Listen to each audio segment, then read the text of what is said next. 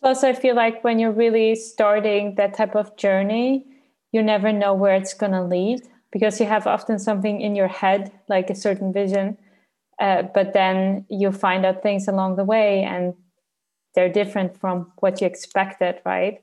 And I think it's just important to keep in mind that you're growing and that you're getting closer to where you want to be mindset wise, based on your happiness, your freedom. And that's just important to value that. You're listening to the Wise Woman Podcast, Season 4, Episode 147.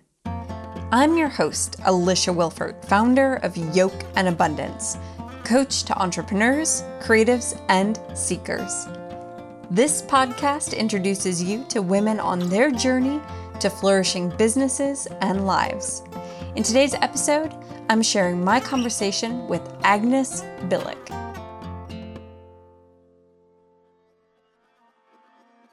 Hello, and welcome back. This past week in the world of Yoke and Abundance, I hit a bit of a breaking point around something. This podcast, it is over 3 years old. This episode is our 147th episode, which means I have been putting out an episode almost every week for the past 3 years. And I adore getting to talk to you every single week because the thing about a podcast is you are devoting your time to it. And I know that there are so many different ways that we can spend our time, and time is the one non-renewable resource that we have in our lives. And so it means so much to me that you are spending time with me each and every week. And I have to tell you, I do my very, very best to make sure that I am bringing you conversations and content that is valuable and impactful. Whenever I read a book that I love or meet someone that has an intriguing story that I think you might enjoy, I try to get them on the podcast. I reach out to all sorts of people. You might even be surprised at who I reach out to or who I try to reach out to. And you who are listening to and supporting this show week after week are always the person I'm thinking about when I try to book an interview for the show.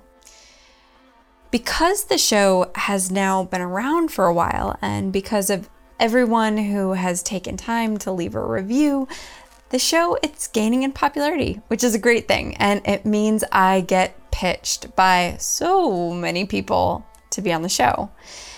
And people will either pitch themselves to be on the show, or PR firms will send me folks they are trying to get booked on the show. And in some ways, that's great, right? It means this show, the one you're listening to right now, is popular enough that others think it would be valuable to be a guest on it. I'm so honored by that. So in some ways, it's phenomenal. But I get pitched anywhere from between 5 to 15 times a week from people or PR firms. And 9 out of 10 times, the pitches are an email full of information about the person wanting to be on the show, but they don't even list the name of the podcast. They don't tell me how they'll do a good job of connecting with you, my audience, which to me misses the point entirely. And it brings me to what my breaking point was this past week. I got one pitch like that too many, and I decided that I will be sending anyone who sends me a pitch like that, I'll be sending them back a little template of my own, telling them the 3 things that they could have done differently in their pitch that would have made me more likely to invite that person on the show. So I got a pitch like this, and I proceeded to email the person back with the 3 things that I think they could have done differently, and then I posted the email they sent me and my response to them all over social media. And I got a big response. And it made me think maybe it's time for me to teach a masterclass on how to pitch yourself or someone you think would be a great fit on the podcast to a podcaster. If you like that idea, shoot me a message and let me know. Now, what I did not share on that social media post is anything about the few PR firms that I work with that I think are actually doing a really great job. And there's a couple that I work with on a regular basis who do a phenomenal job, and they get it really, really right.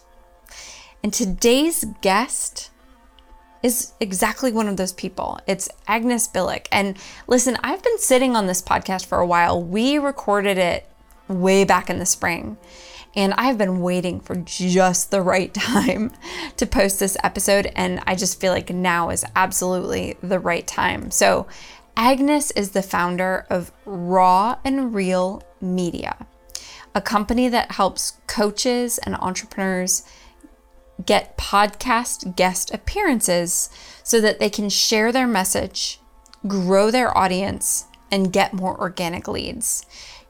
She is also the host of the Raw and Real podcast, which is telling stories of entrepreneurs while highlighting challenges, struggles, failures, and fears.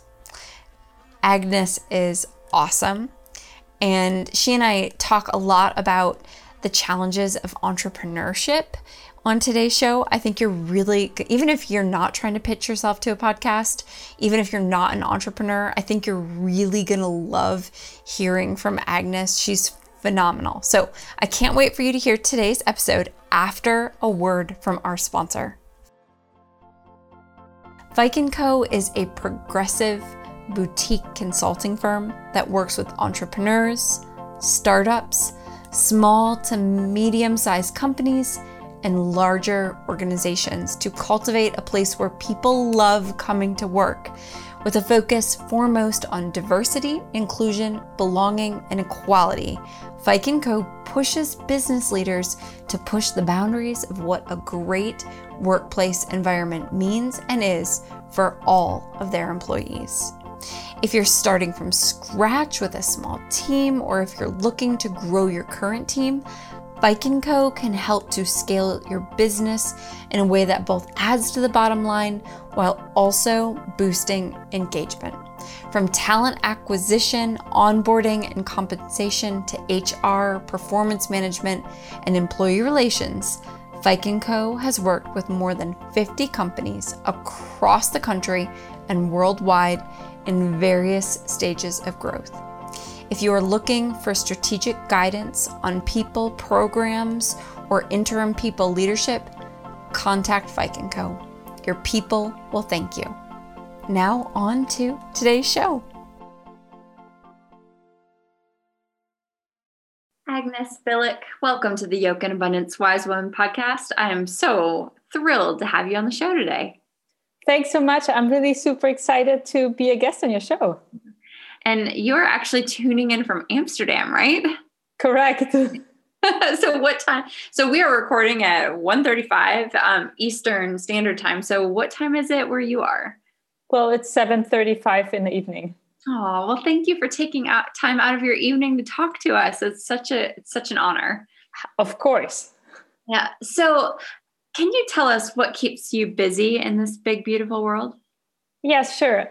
So mainly I work together with coaches and entrepreneurs that are also often based in the US that really want to grow their business through podcast guesting and have a really impactful message to share with the world. So I find the right podcast for them, hold their hand really throughout the process, and make sure they get the most out of these appearances. So I really try to get them one appearance per week so they can grow their influence, they can reach more people, and they can impact more people with their message. That's awesome. I'm really curious if you can share with everyone how you got into this work. Yeah, it's actually quite a funny story because I started my podcast because I was very passionate about sharing pretty much the vulnerable side of entrepreneurship and sharing more the struggle that entrepreneurs were going through. And I had that mission and I really believed in the content. And I was like, oh my God, it's going to be awesome. I'm going to grow the podcast really big. And then I'm going to get sponsors on the show to monetize it, right? I didn't know really anything about entrepreneurship, right? So that was the first thing that I ever did on my own. And I figured out that I didn't know much about sales, first of all, and I didn't really know how to approach these sponsors and how much time that would actually take. So I realized that it just takes way longer to build up an audience, especially if you're just starting out. So if we take, for example, Brené Brown, she started her podcast not too long ago, and she already had a huge audience through her TED Talk. So she became known. And then if you have those types of leverages where you appeared on TV or on radio, whatever it is, and people know you, then you can build up an audience really fast. But if you're just starting from scratch, that can take up a long, long time. And it's so hard, right? I just kind of want to sidebar us here for a second, because I mean, I started the Yoke and Abundance Wise Women podcast for a number of reasons, right? Like, I wanted to continue the conversations that I was having in my blog posts. I was having Yoke and Abundance Wise Women panels. It seemed like a logical way to extend. And I figured it'd be a way to grow the audience. I didn't realize that it was a business venture in itself. Like, I just didn't realize that I was like almost starting a second business by starting a podcast. So like, this kind of it is funny when you like, you just don't know what you don't know.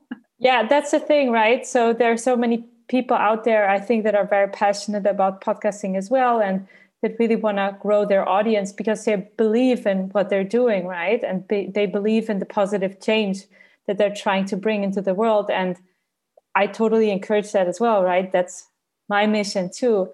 But on the other hand, if you really want to live from it and monetize it, it takes way more, and you need to create way more things around it. And if you really take a look at it, most podcasters have like a whole ecosystem, and they often sell certain courses or a coaching program around it, but their podcast is not their business model. So it's more like a side thing. So that's pretty much what I found out. So basically, I had someone on the podcast, and we were in touch for a while, and I was speaking at an event about how to start your own podcast. So she got back in touch with me because she wanted some help. She was interested in this space, and we had a conversation, and basically she realized, oh my God, it's so much work. She does want to come up constantly with content ideas. So she would just like to get her story out there and get on other podcasts. And then I was like, well, like, that's some people's job, you know. I heard about that business model beforehand. And that's actually how we really started working together, because I already had a certain network established in the space. And since then, quite some time passed, and I learned a lot of things about presenting yourself, the way how you should tell your story, what are the important aspects that it takes to give a good interview.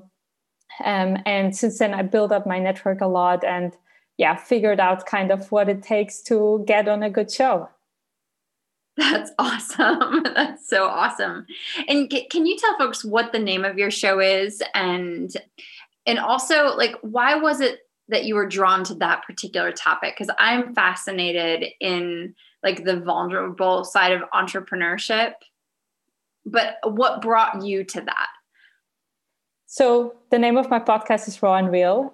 Actually, how that came about was I really didn't know how to name it. And then I just started reading reviews of other podcasts somehow, and I saw that in the comments. So that really resonated with me. But again, it's focused on entrepreneurship and really trying to highlight more the struggle that people are going through, the insecurities that they're facing, also if they're super successful, and also trying to highlight the fears that sometimes people have. And why that really was so close to my heart actually was because I was working in the corporate sector in the past as a recruiter. And for those who are not familiar with that type of job, it's you're doing pretty much every month the similar tasks. So I was recruiting for the same role with the same tools every month.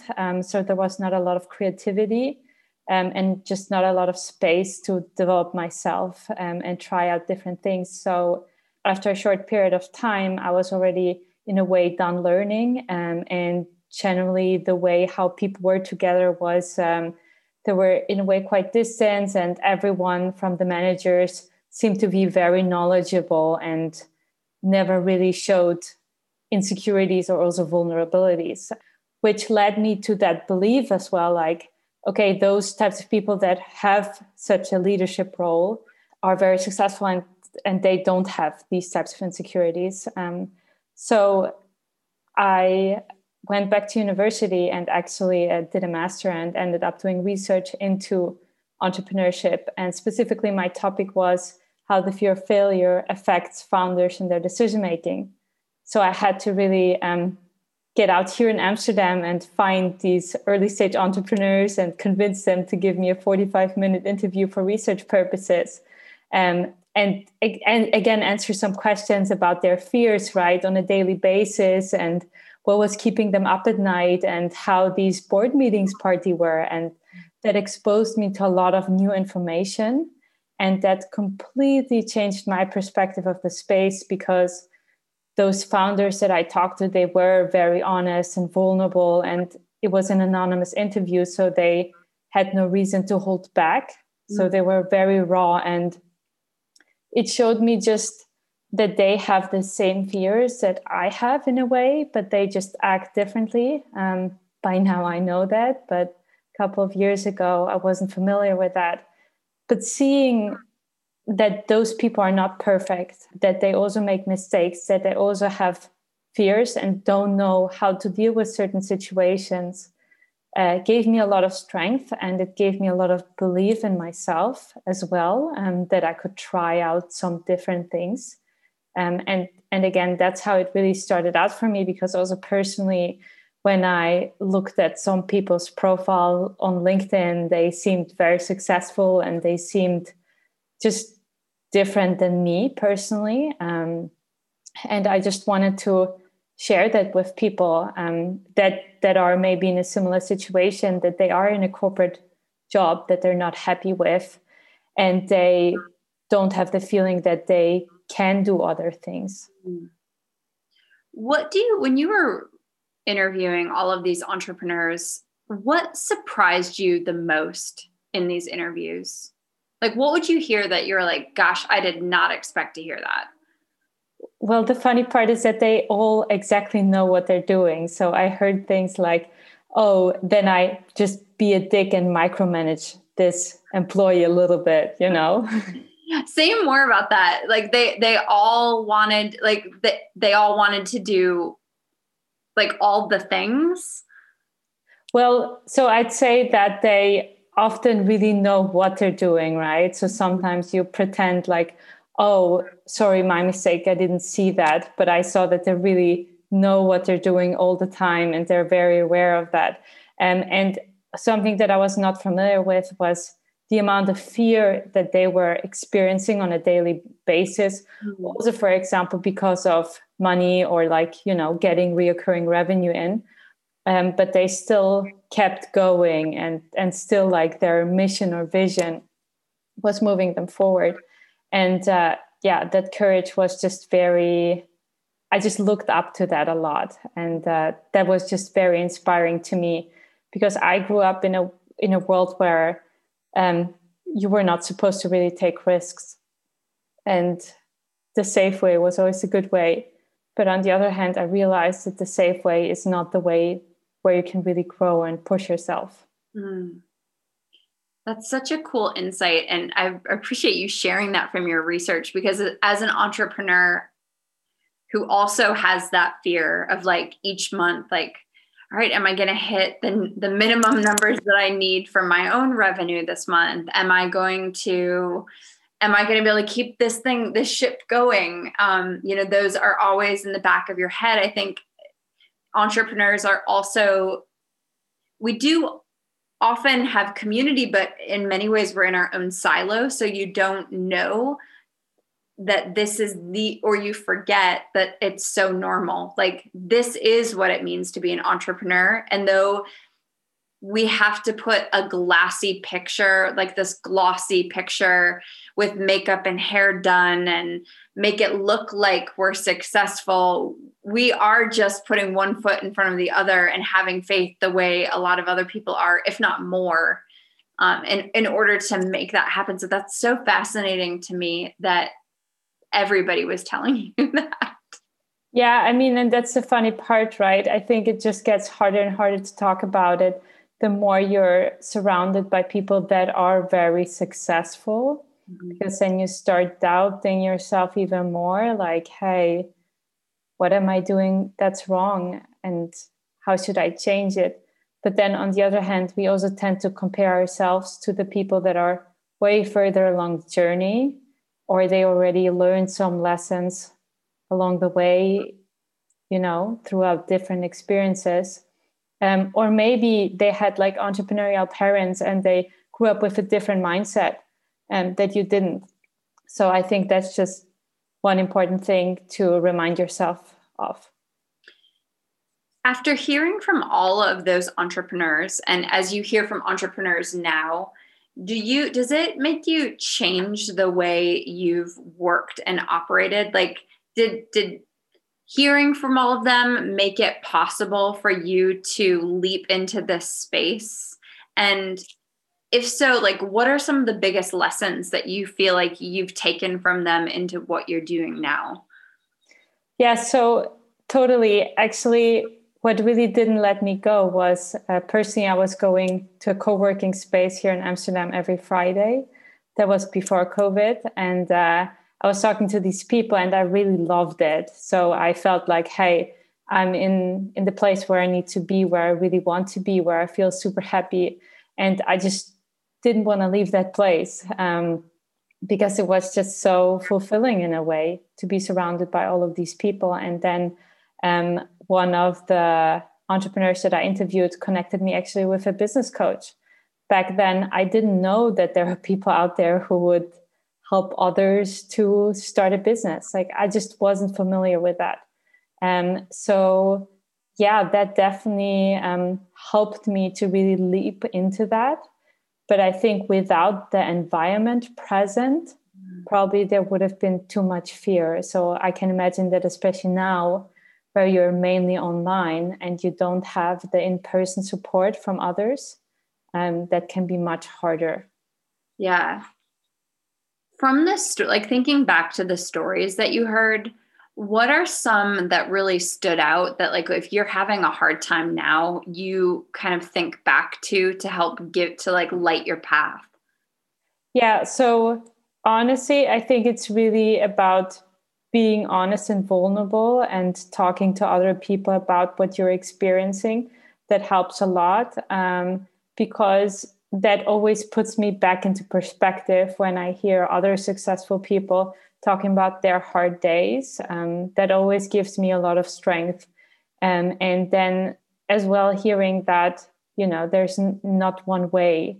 So sometimes in the same space, there are other people where, for example, it works for them to build a Facebook group, but it doesn't work for you, right?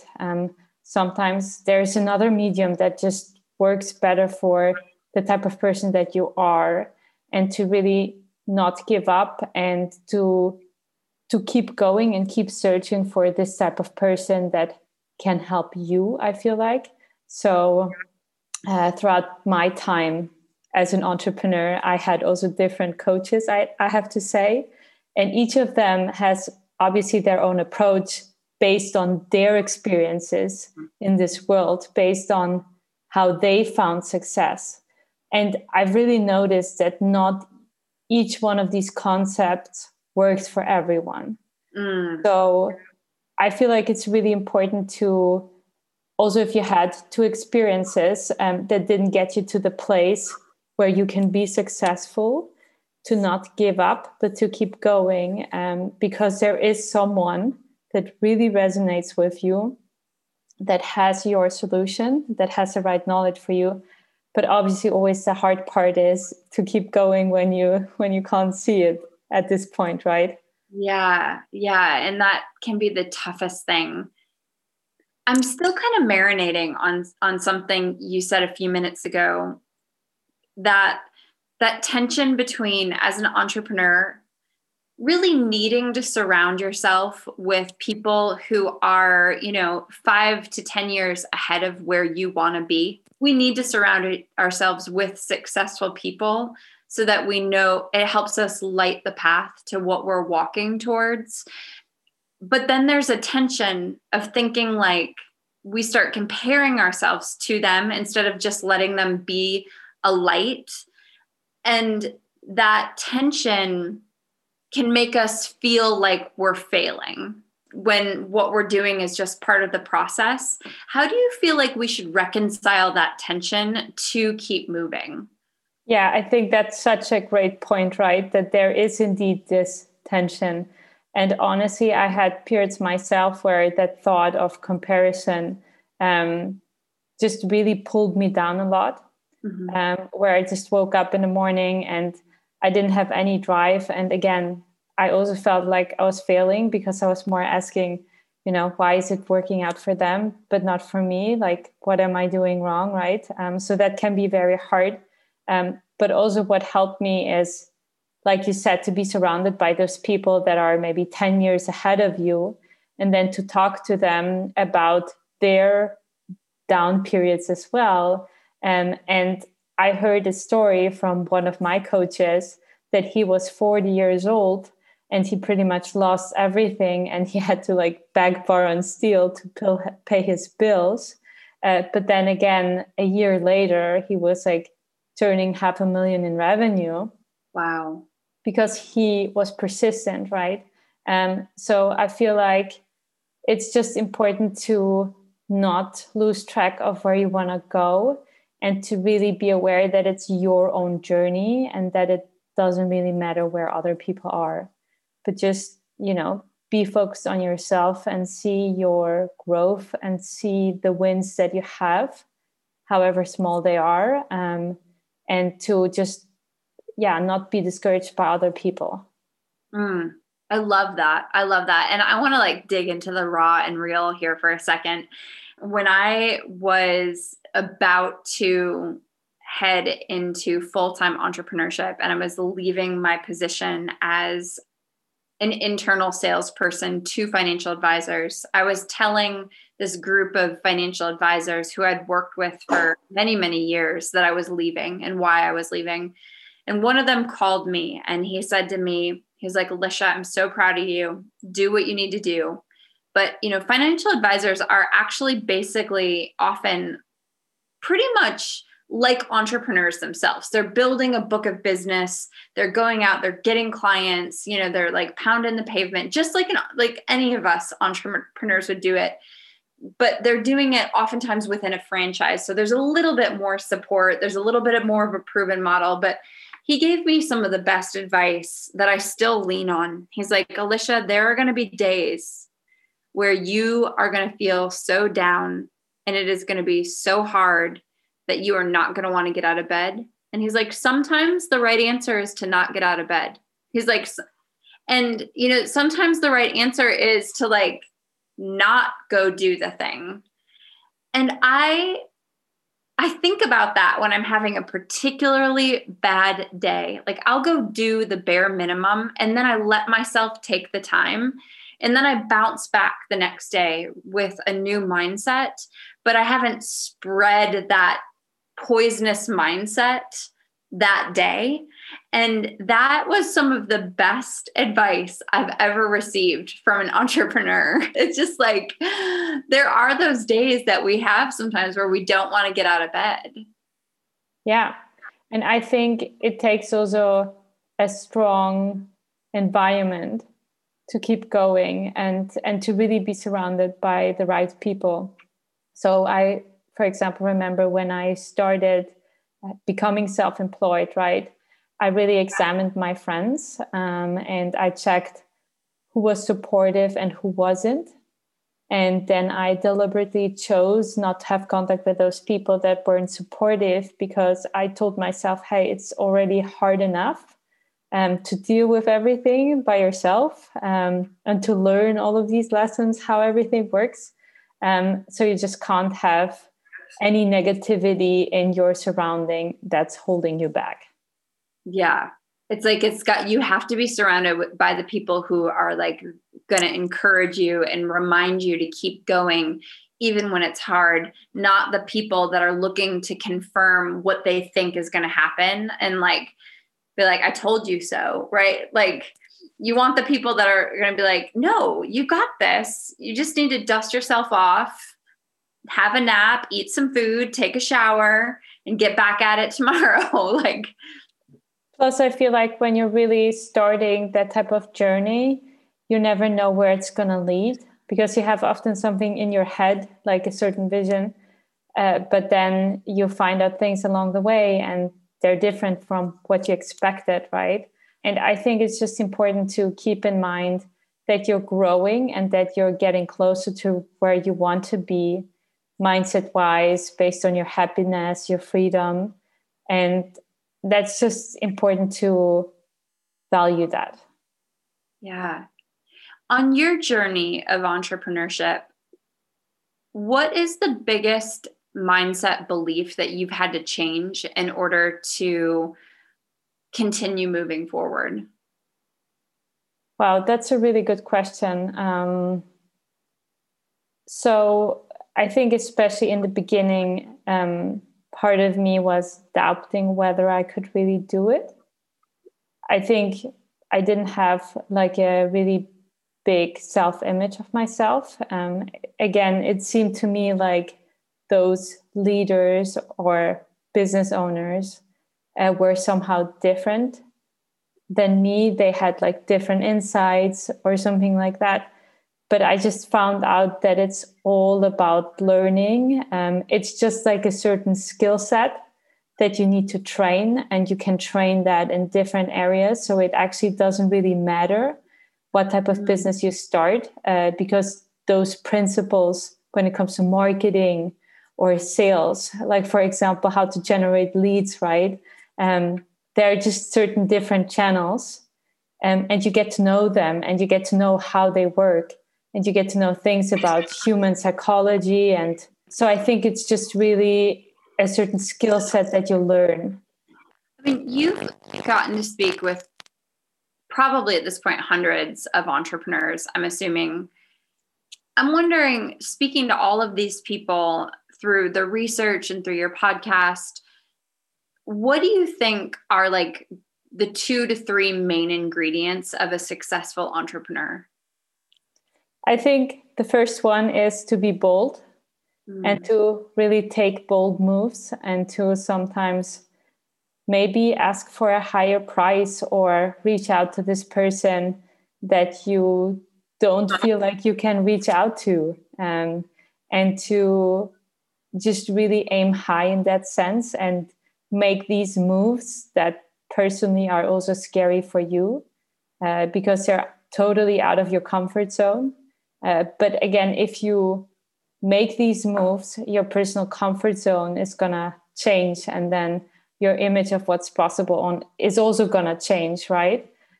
So that's definitely one of the biggest things. And the second one is, I would say, persistence, to really keep going, and to it's not a one-way path where everything is super clear. Sometimes you start something, it doesn't work out, then maybe you go back, take a job for a while, learn some lessons there, and then maybe you start later again. And that it's really about thinking, hey, this is my life and this is my learning journey, and try not to compare yourself too much to other people and to their success and to where they are. I think that's really important to keep in mind. And then apart from that, to really love what you're doing, because there are many hard days. And if you are not happy with what you're doing, that's going to be super hard to keep going. So to just think about a business model that makes sense because you can make a lot of money with it, I don't think that will be very successful, because again, there are quite a lot of hard days generally when you're starting out and when you're learning. So yeah, that's not going to be great. Oh my God, this is such good advice. Be bold, persistence, and love what you're doing. Oh my gosh, those are so good. I particularly can relate right now to the persistence one.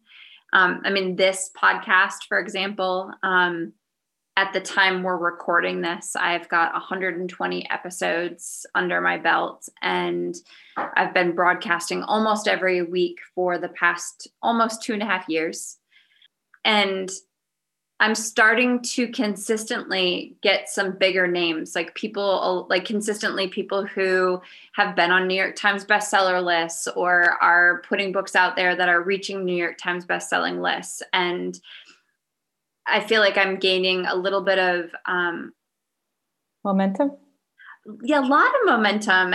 But like also the podcast is starting to get a really consistent, bigger following. It's still, it's still and feels humble, but also the persistence. And, as someone that had no list, nobody knew what my name was prior to this, to build into something where I'm getting to interview lots of awesome people and people whose names are pretty recognizable in the general public. It's taken 2.5 years of weekly putting things out and having those weeks where it feels like you're yelling into the wind and nobody's paying attention to get there. But if you throw in the towel just because you had a week where it felt like you were throwing in the wind, you never get to the bigger places.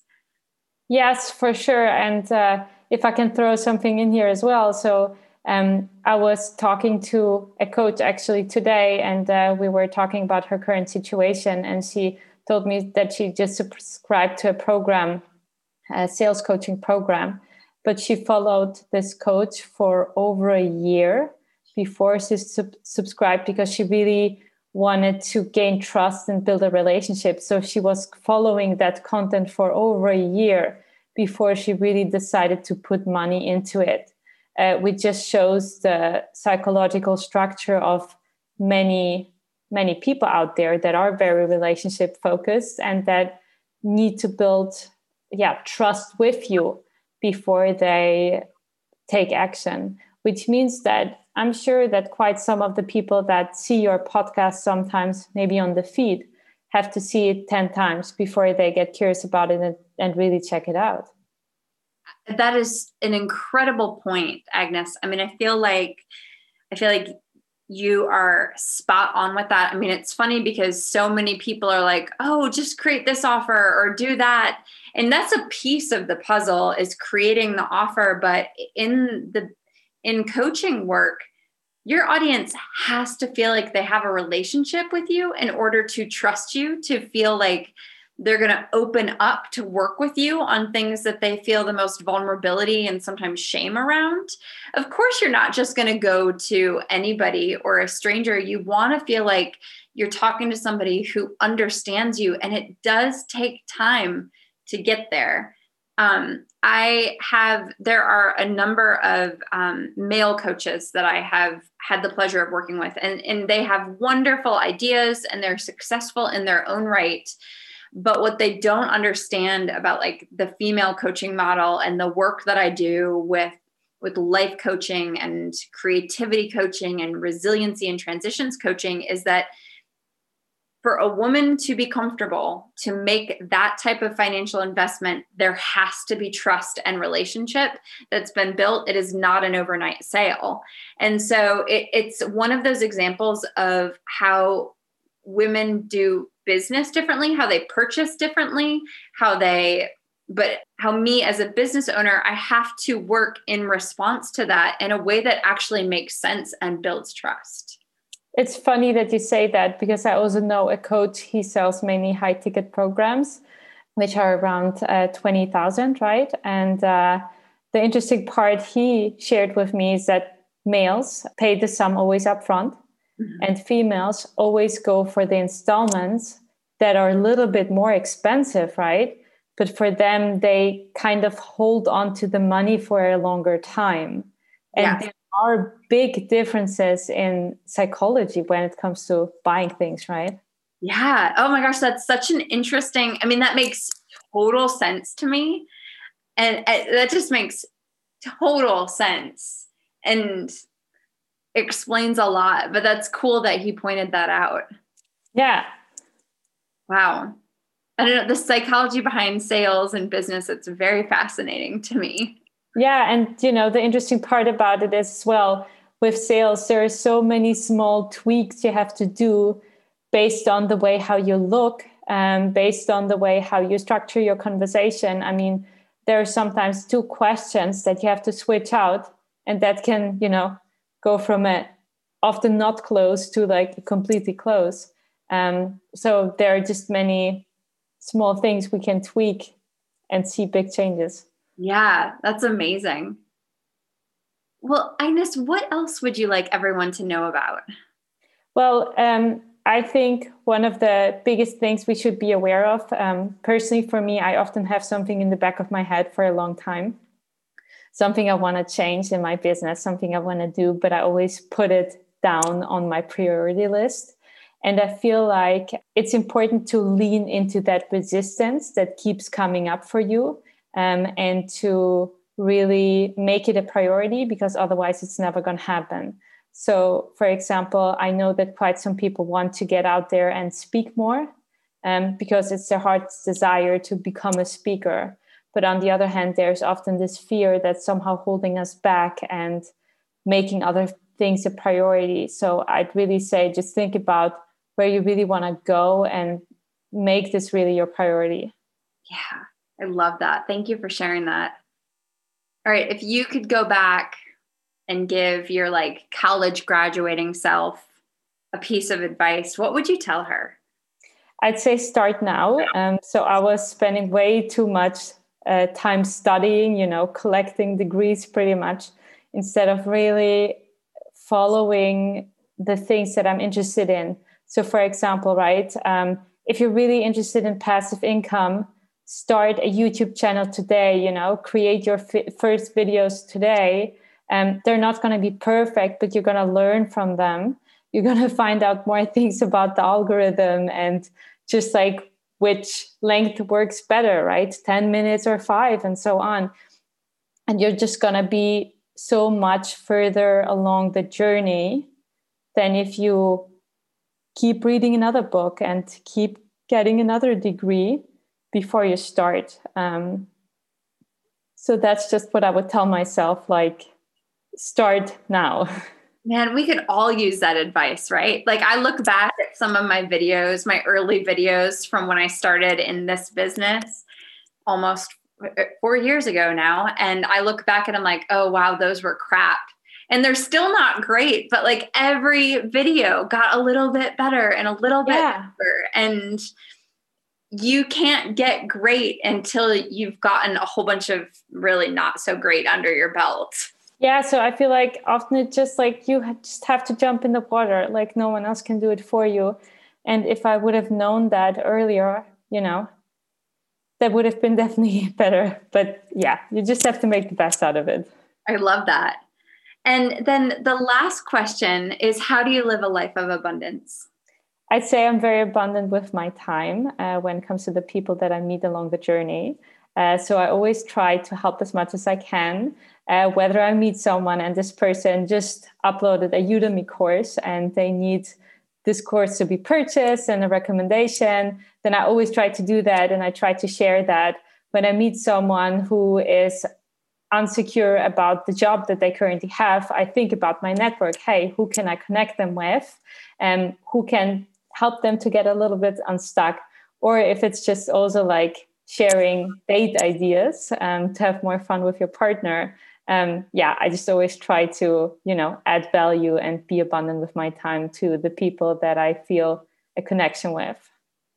I feel like I'd be remiss if I didn't ask you to share with the audience what the special date night work that you and your partner do together. Yeah, sure. I'd be happy to. So basically the story goes this way, that I talked once to a dating coach and he said, in order to have a really good relationship, you need to date once a week with your partner. And then one day I came up with the idea with my partner, hey, let's just do something that's crazy, mysterious, and fun. And then he came up with the first idea to go together close to the forest and dance there to salsa music and like candlelight, right? And that was a lot of fun and it was something really special. So we started actually really implementing this. So now it's like every week, one of us comes up with an idea. The other person doesn't know. You just have to give them some instructions, what they need pretty much for that time. And it's really a lot of fun. You get to know your partner from a different perspective, and it totally keeps the spark alive. So I really recommend it to everyone out there. I love this. And I know this is a total sidebar, but like, since you and I talked, I think back in January, I like this goes through my head. Like, all right, how do you make a fun date night? Like, I think about those things and try to plan. You know, I don't do it every week, but my partner's good at, maybe not intentionally, but he is good at coming up with fun things for us to do. And since you and I have spoken, I'm like, okay, well, what's different fun things that I can bring to the table? And one of the things we did recently was we made pasta together. I think I shared that with you in an email, and it was really fun to like make pasta from scratch together. Yeah, I think that's really fantastic. And honestly, if you think about it, there are 4 weeks per month. And then if you do 2 times, right, personally and your partner 2 times, I think that's really not extremely a lot to ask to have a good connection with your partner and have some fun. So yeah, I mean, it can be just the smallest thing, right? So for example, what we did one time is personally, I also have a green screen and we wanted to travel together, but obviously we couldn't because of Corona. So we just pulled up some pictures of different cities with the green screen. And then we actually ordered pizza, and we had that pizza in New York at Times Square with the green screen background. And then we had a coffee in Italy, and also bubble tea in Singapore. And we also had cocktails on the beach in Bali. And that all within like 1.5 hours with a green screen. And it was just really a lot of fun. Oh my goodness, that sounds like a blast. Well, thank you so much for sharing all of that. And thank you for being a guest on the podcast today. Thanks so much for inviting me. A huge thank you to you for tuning in today. Let's do it again next week. In the meantime, I've got a quick favor to ask. If you enjoyed today's show and know another woman who needs to hear this episode too, could you share it with her right now? Just text her the link and be sure to let her know why this episode is a must listen. Remember, sharing is caring, so spread the love. Thank you so much for being a part of this Yoke and Abundance community. I do it all for you. I hope these episodes make you feel seen, heard, and loved. Now, a huge thank you to our sponsor, Fike & Co. Thank you to Ira Sterling of Julia Sound Recording for our theme music, and thank you to my editor, to Monty Johnson of FX Media for his work on today's episode. Keep creating, making, and sharing it with the world because that is true abundance.